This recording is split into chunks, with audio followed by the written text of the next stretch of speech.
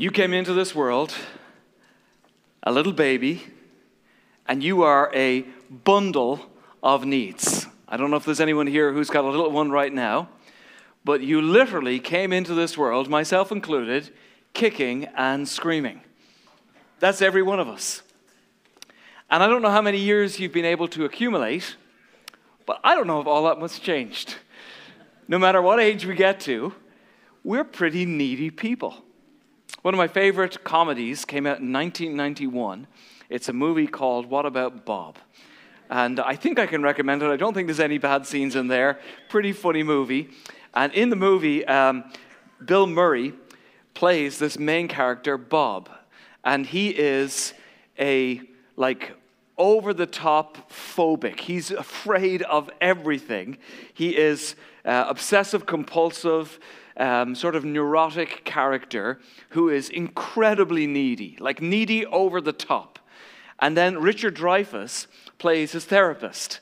And Richard Dreyfuss is sort of this, I've got no time for this guy. This guy's sucking the life out of me. He's sort of this exasperated, impatient therapist. Get away from me. And Bob is at him all the time. And the movie comes up, and there's this one particular scene where Bob is just sort of sucking the life out of his therapist and manipulates and connives his therapist so badly that he finds out where he's having a summer vacation. And in sort of a public setting, kind of an open little village shop area, he comes up to him. If you know the movie, I just think this is funny. Direct quote. He's trying to get help from his therapist. He says, I'm in really bad shape. Gimme, gimme, gimme. I need. He's screaming this in front of everybody. I say that today because I think there's a whole lot of that in me. I think there's a whole lot of that in you. But here's the really wonderful thing about it. It's not all bad. God actually made you this way. Did you know that God made you full of needs? Great needs, legitimate needs, godly, noble, proper needs that you ought to have in your life.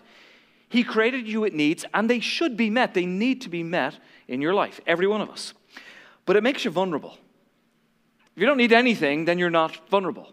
But it makes us vulnerable because we have this sort of endless energy, this capacity to think and to focus on things and to chase after things and to be interested in things and to invest our lives and our time and our energy into all kinds of assortments of things. Every person here has emotional needs. Everyone. You do. And so do I, whether you want to admit it or not. Of course, every person here has physical needs. What's the word when you mix hungry and angry? Hangry. Anyone experienced hangry? Anyone here has a spouse who gets hangry? Don't answer that question. Right? It's a physical need in your life and an emotional need in your life. The great thing about these needs, the great, wonderful thing about these appetites is that God can meet every single one of them.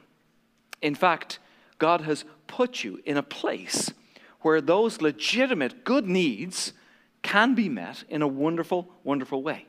And when they are, you feel recharged. And you feel a sense of direction and purpose. You feel satisfaction. You feel fulfillment. Oftentimes, in meeting legitimate godly needs in your life, it's full of joy. It's actually something you can be laughing about and have a sense of awe and wonder about in God.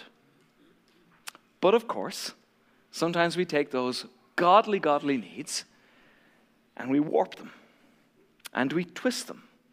Or we say, okay, this is what God wants me to have, and this is legitimate. And we say, but I want more. I demand more. And when we do, we get ourselves into just a little bit of trouble. So welcome to week number 2, Mount Pleasant, Alma, and online, of this series, Unsubscribe. Each week, we are opting out of and we are unsubscribing from stuff in your life that's just genuinely unhelpful and genuinely unhealthy. And instead, we're going to opt in for what we're just describing as the God way of life. So last week, we unsubscribed from being distracted to being present. I hope you enjoyed the presence of God last week 100 times, 1,000 times, where you made yourself consciously aware of the presence of God in your life. Next week, we're going to unsubscribe, tell me who'd like some of this, from being overwhelmed to rest. Doesn't that sound wonderful? Don't we need that in life?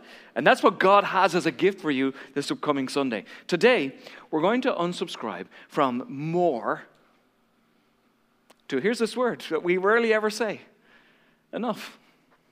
We're going to unsubscribe from gimme, gimme, gimme, I need, to I'm content. I actually don't need any more. Remember, we're all a great big bag of needs. Buddhism actually claims that you will reach the pinnacle of yourself when you rid yourself of any kind of desire and need. I actually think that's preposterous. It's actually the opposite of what the Bible teaches. To the contrary, God made you full of great needs, and they should be fulfilled in a way that gives you awe and wonder and joy in your life, and God lavishly provides those needs for you. You were made to have an abundance of needs, and in that to thrive. Thomas Aquinas puts it like this: the neediness of the soul is actually a pointer to God. So God put these desires inside of you, and when you find them fulfilled, something of God's face is revealed to you. God put you together. And I think you all know this, God has given us limitations. There are 24 hours in a day. I have X amount of energy before I fall asleep at night. We have limitations. Why did God make us needy? And why did God place limitations in us? There's a wonderful, beautiful reason why. It's because you were built to be dependent. Now, we don't like that. We really don't. Most people don't want to be dependent on anyone or anything. Most people want to say, I've got my stuff figured out. I am autonomous. I have what I need, and I provided that for myself to do and to get where I want to go in life. And actually, God created you for the very opposite of that. That's actually rooted in rebellion. A sense of independence from community and a sense of independence from God. But God actually made you, built you with limitations and a necessity for dependence upon your Father. You think, again, back to what I first started with, like a newborn baby. God built you like that for all the days of your life into eternity. That you would live in this loving relationship where it would be necessary for you to lean into Him, and that He would be a provider for you in your life. Listen to these words from Kent Dunnington. He says, we are limited in every way except for one. Look at this. We have unlimited desire. Gimme, gimme, gimme. I need. More. We always want more. I want more information. I want more promotion. I want more money. I want more reputation. I want more house. I want more clothes. I want more stuff. I want more car. I want more time. I want more beauty. I want more funny TikTok videos. They never ever stop. All the time. We never have enough. Author Ortberg puts it like this. He says, my soul's infinite capacity to desire is a mirror image of God's infinite capacity to give. I love that. That neediness inside of you, it points to a God who says, and I will meet your needs. That dependence and limitation inside of you points to a God who says, and I have grace for all of that for you. What if the real reason we never feel like we have enough is that God is not yet finished just blessing us? What if the real reason we never feel satisfied is that God is not yet finished just pouring out His provision and His grace into our lives? What a beautiful thought. The unlimited neediness that is inside of you and I is only matched by the unlimited grace of God. So what's the problem with more? The problem is that these wonderful and good and right needs that we have, that God has placed inside every single one of us, the truth of the matter is that has been mixed and conjured up in our brokenness and in our fallenness and in our sinfulness and in a broken world. Our need was meant to point us to God. It was meant to bring us to a place of, like in a right way, like leaning into God as a parent and a child would, like depending on God. Instead, what happens is we end up salivating over 1,000 other shiny little things that catch our attention every hour of every day. And then our devotion wanders in a million different directions. And the Bible has a word for that, and we mentioned it last week, and I'm going to say it again. The word for that is idolatry. It crops up in our life, I think, probably more than we would imagine. And that is simply the idea that something or somebody else would take precedence over God in our lives. And so when you and I start chasing after more what? More whatever. This is like fill in the blank stuff. What it does is it actually dethrones God in my life and in your life as a priority. Tim Keller calls it the sin beneath the sin. Any time that I sin, I am allowing a competing desire and saying it has a higher priority over God in my life. I have something else on a pedestal that is higher than God. All sin involves idolatry of some kind. In fact, I would say, honestly, we probably commit idolatry almost on a daily basis. I will meet my needs apart from God. Idolatry. There it is. And that looks like a zillion things. It can be all kinds of things. But, Pastor, I love God. Why would you say that about me? Don't be so mean. I believe in Jesus. Tell me if you find yourself in any of these scenarios. I think about money a whole lot. Getting more of it. Sometimes I fantasize about winning the lottery. I think of things that I could have and buy and enjoy. Sound familiar? I long to climb the ladder. I want to be respected more. I probably wouldn't say that out loud, but I should be. Respected by my children, by my spouse, at work. I wish I had more power. Sound familiar? I think I have a lot of integrity. I'm an honest person.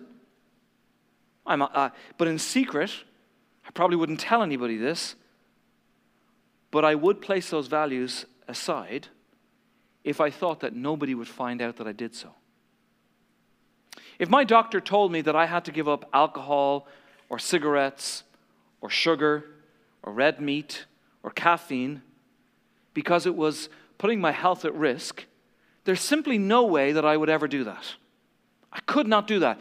It would be impossible for me to do that. I would rather hide that and bump into ill health than avoid accountability in my life. Besides my family and people that I love, there are some things that are in my life that if I lost them, besides my loved ones, there are things in my life that if I lost them, I would be utterly devastated and destroyed. It would crush me if I lost those things. Last one. I love God, and I want to follow Him closely, but there's one thing that always seems to get in the way, and it is, you fill in that blank. When you need in a way that brings a person or the need into a place where it is simply more important than God, that's your idol. So what do? I know what we'll do. We'll just stop. How many of us know that just doesn't work, does it? You ever done that? I'm just never going to do that again. I'm just never going to sin that. I'm never going to eat that thing. I'm never going to... And that lasts about 5 minutes. That's like an alcoholic just saying, I will just never drink again. 99% of the time, that just doesn't work. It just doesn't. Well, we love to look at those things, particularly those needs, through the hardcore lenses of things like, cocaine or gambling or, addiction to alcohol. But I would suggest, all those things are very real for many people, that there's a whole lot of other niceties that are just as lethal. Addictions, needs that we say, I must have these things. If I don't have them. Shopping on Amazon. Gaming. Comfort. I just have to be comfortable. Food. Hobbies, recreation, entertainment, stimulus, clothes, makeup, gadgets, sports. You glad you came to church this morning? And this is where grace comes in. actually, this is the place where we need to encounter Jesus Christ. There's a fellow in the New Testament with a bit of a funny name, small man. His name was Zacchaeus, and he was a traitor to his people. He was a Jewish man, if you could believe this, collecting taxes from Jewish people for the Roman Empire. You've got to know he was not very popular. He actually sacrificed everything. His family, his friends, his reputation, his honor, his patriotism, his integrity, his image, his home. For what? What was this man's idol? What did he need? He wanted to get paid. And he did. He really got paid. Then one day, this small man, with a huge need for money, he meets Jesus Christ. Luke chapter 19 says this, Zacchaeus stood up and said to the Lord, "Look, Lord, here and now, I give half of my possessions to the poor. If I have cheated anybody out of anything, I will pay back 4 times the amount." That's a staggering statement for this man to make because he is addicted to money. This man's entire life has screamed, "I will do everything I can to get more. I must have more. I demand to have more in my life." He is subscribed and committed to anything that it will take for the idol of money in his life and the trimmings that it brings to him. So what has happened? How did he move from more to enough? There's no other answer to that except for the fact that he had a face-to-face encounter with the person of Jesus Christ.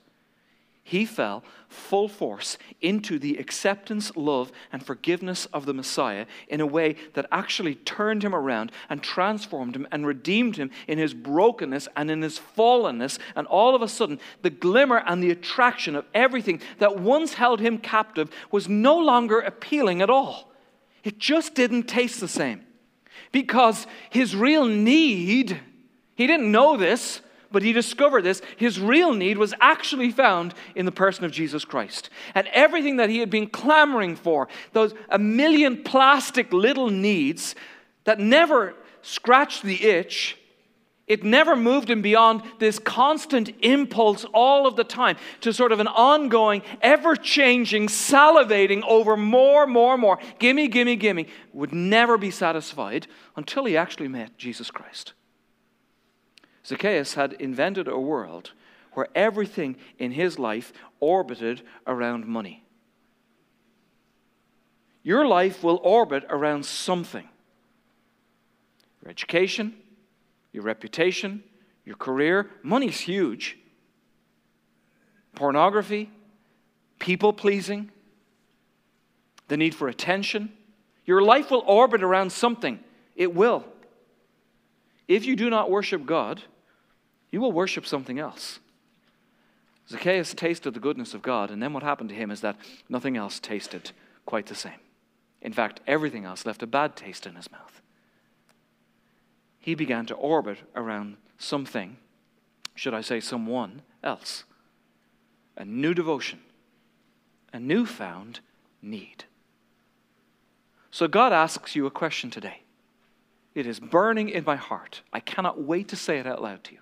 God asks you this question. He stands in the center of history with his arms wide open, pinned to a tree with a crown of thorns on his head. He doesn't need you. He wants you. And here's his question for you. Picture him right now. Do you want me? That's his question of you. Do you actually want me? Crown of thorns, my hands and my feet are pinned. I don't need you, he says. I want you. I am the only one who is self-sufficient. But I want to know something. Do you want me? Such a critical question for your life today. Psalm 82. My soul yearns, even faints, for the courts of the Lord. My heart and my flesh cries out for the living God. Could you talk like that? Is that you? They're passionate words in the mall way of life. in the mall way of this world, where you are surrounded by a tidal wave of this demand that you ought to have more of whatever it is that you're salivating after. More money, more time, more attention, more loyalty, more devotion.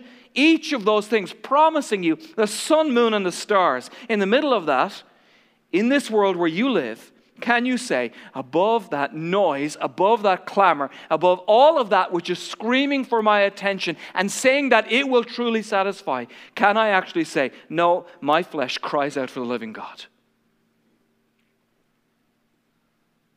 As far as I can see, there's only one thing that will stop God. He simply will not pour out His Spirit in your life where He does not see hunger. He looks for hunger.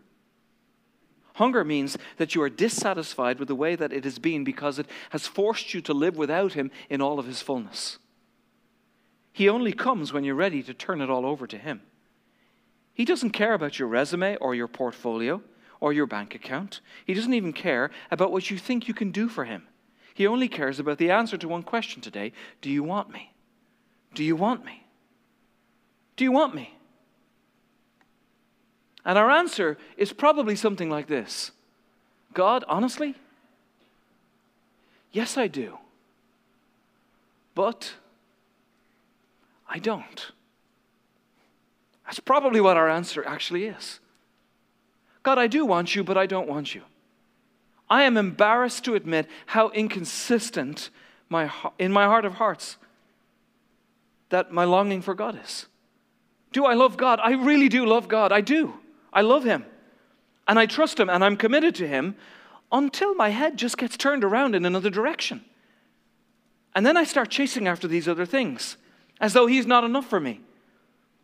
I start wanting other things in my life. I actually think I'm describing 99% of us here. I love Jesus, but yes, I'd also like a brand new Cadillac. And my head gets turned, and so does yours. God, you are my God, and I will follow you as I follow these 17 other people on Instagram. God, I will give you my heart and my possessions. I won't let them possess me. I will give generously. I will become a generous man, a generous woman. I will tithe and I will give my gifts, and at the same time, I'm going to give Amazon so much money that I will become a debt slave. But I love you, Jesus. But I love this as well. I believe in your word, but I also love it when people acknowledge me and are pleased with me. I also love pornography. I also love partying. And here's the crazy thing. None of those things will ever fulfill you. Here's what they'll do. They'll impress you. They will. They'll get your attention. They'll make you feel beautiful. They'll make you feel happy. They'll make you feel accomplished. And then they won't. Because then all of those feelings will fade away and you'll go for another hit. You'll go for more. More of more. They will not last. We're talking about our needs and our desires. Here's how Christ Himself addresses it, Matthew chapter 5. He said, blessed are those who hunger and thirst. There it is. Hunger and thirst. For what? For righteousness. That's when you'll be filled. So what we rarely understand, what we have a hard time wrapping our arms around, is that our greatest need is actually Christ Himself, because He personifies righteousness. He's saying, if you would be hungry for me, I will meet all of your needs. If you will want me and pursue me, that is actually the moment in your life where you will find fulfillment. What blows me away about God, I just can hardly fathom this, is that He is fully aware of the fact of how fickle and inconsistent we are in our pursuit of Him, and still He pursues us. I can't get over that.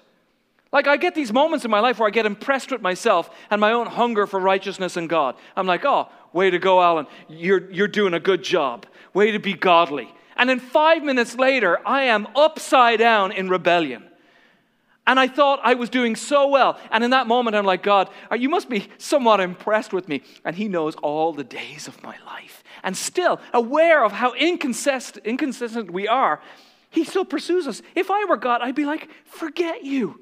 I know all about you. I'm not pursuing you because I've seen your pursuit of me, and it's pathetic. It's embarrassing. This story is so precious. I want you to see the heart of someone who would pursue you when your pursuit of him is embarrassing. Listen to this. True story. It was a biography. So she's writing down the story of her experience. She says she was born with a cleft palate. Difficult family background. She hated the way that she looked from just being tiny, from a small kid. The kids in school would do what kids do. They were mean and they were cruel to her. They called her names and they mocked her because she was disfigured. One day, a teacher in school asks her in front of everybody, "What happened to your lip?" She answered, "I fell on glass and I cut my lip." She said that because it was less horrible than saying, "I was born like this." She hated it.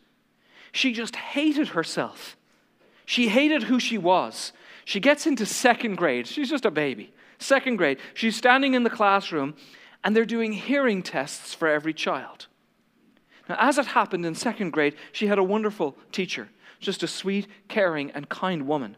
Her name was Mrs. Lawson, and she was doing the hearing test.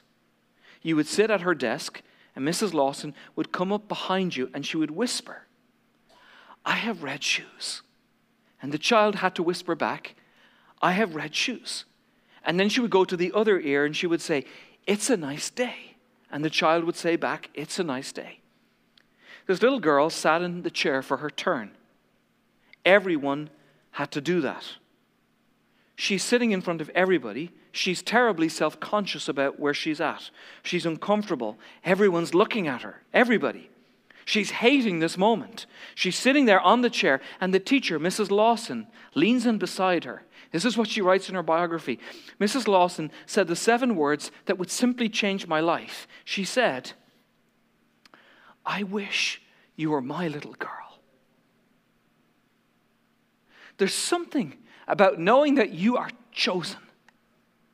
There's something about knowing that you are being pursued, wanted, that changes you in an instant. God wants you. Knowing the worst thing about you, knowing how inconsistently you want him, he wants you. He says to you today, "I wish you were mine." He whispers this over your life. He says this to every one of us. I'm going after you. I'm pursuing you. I'm going to save you because I wish you were mine. The power of the gospel is that while we were chasing more, gimme, gimme, gimme, more money, more house, more self-worth, more success, God, his love comes and it pursues us and it finds us and it chooses us individual. He seeks us out, and his love changes us from needing to hold on to everything else to needing simply to hold on to him. I want you to come face to face today with the truth that God wants you. I'm telling you right now, there are people listening to me and you can't cope with that. I can't cope that you're telling me that God actually wants me. I'm telling you today, biblically speaking, this is the truth. He handpicks you. He loves you. He's pursuing you. As the word of God is being preached over your life in this moment, God is pursuing you. What are you going to do with that? In the middle of your unfaithful and inconsistent hunger for God, in the middle of your distracted pursuit of more, your idolatry for trinkets, our efforts to displace God off his throne in our lives, even in all of that, God says, I am pursuing you for myself. Our neediness of all of the wrong things pales in the light of his choice of you. Praise God. Yeah? I want you to see 2 things. Number 1, I want you to deeply appreciate God's pursuit of you in the light of your pursuit of other things. I want you to sit in that right now. God, man, I got not much to say, but I do need to say thank you. Thank you. There's only one response, I think, that fits into his pursuit of us in the light of our pursuit of everything else. And I think it's actually repentance. God, I'm so sorry. I'm so sorry for trying to dethrone you in my life. I'm so sorry for that idolatry.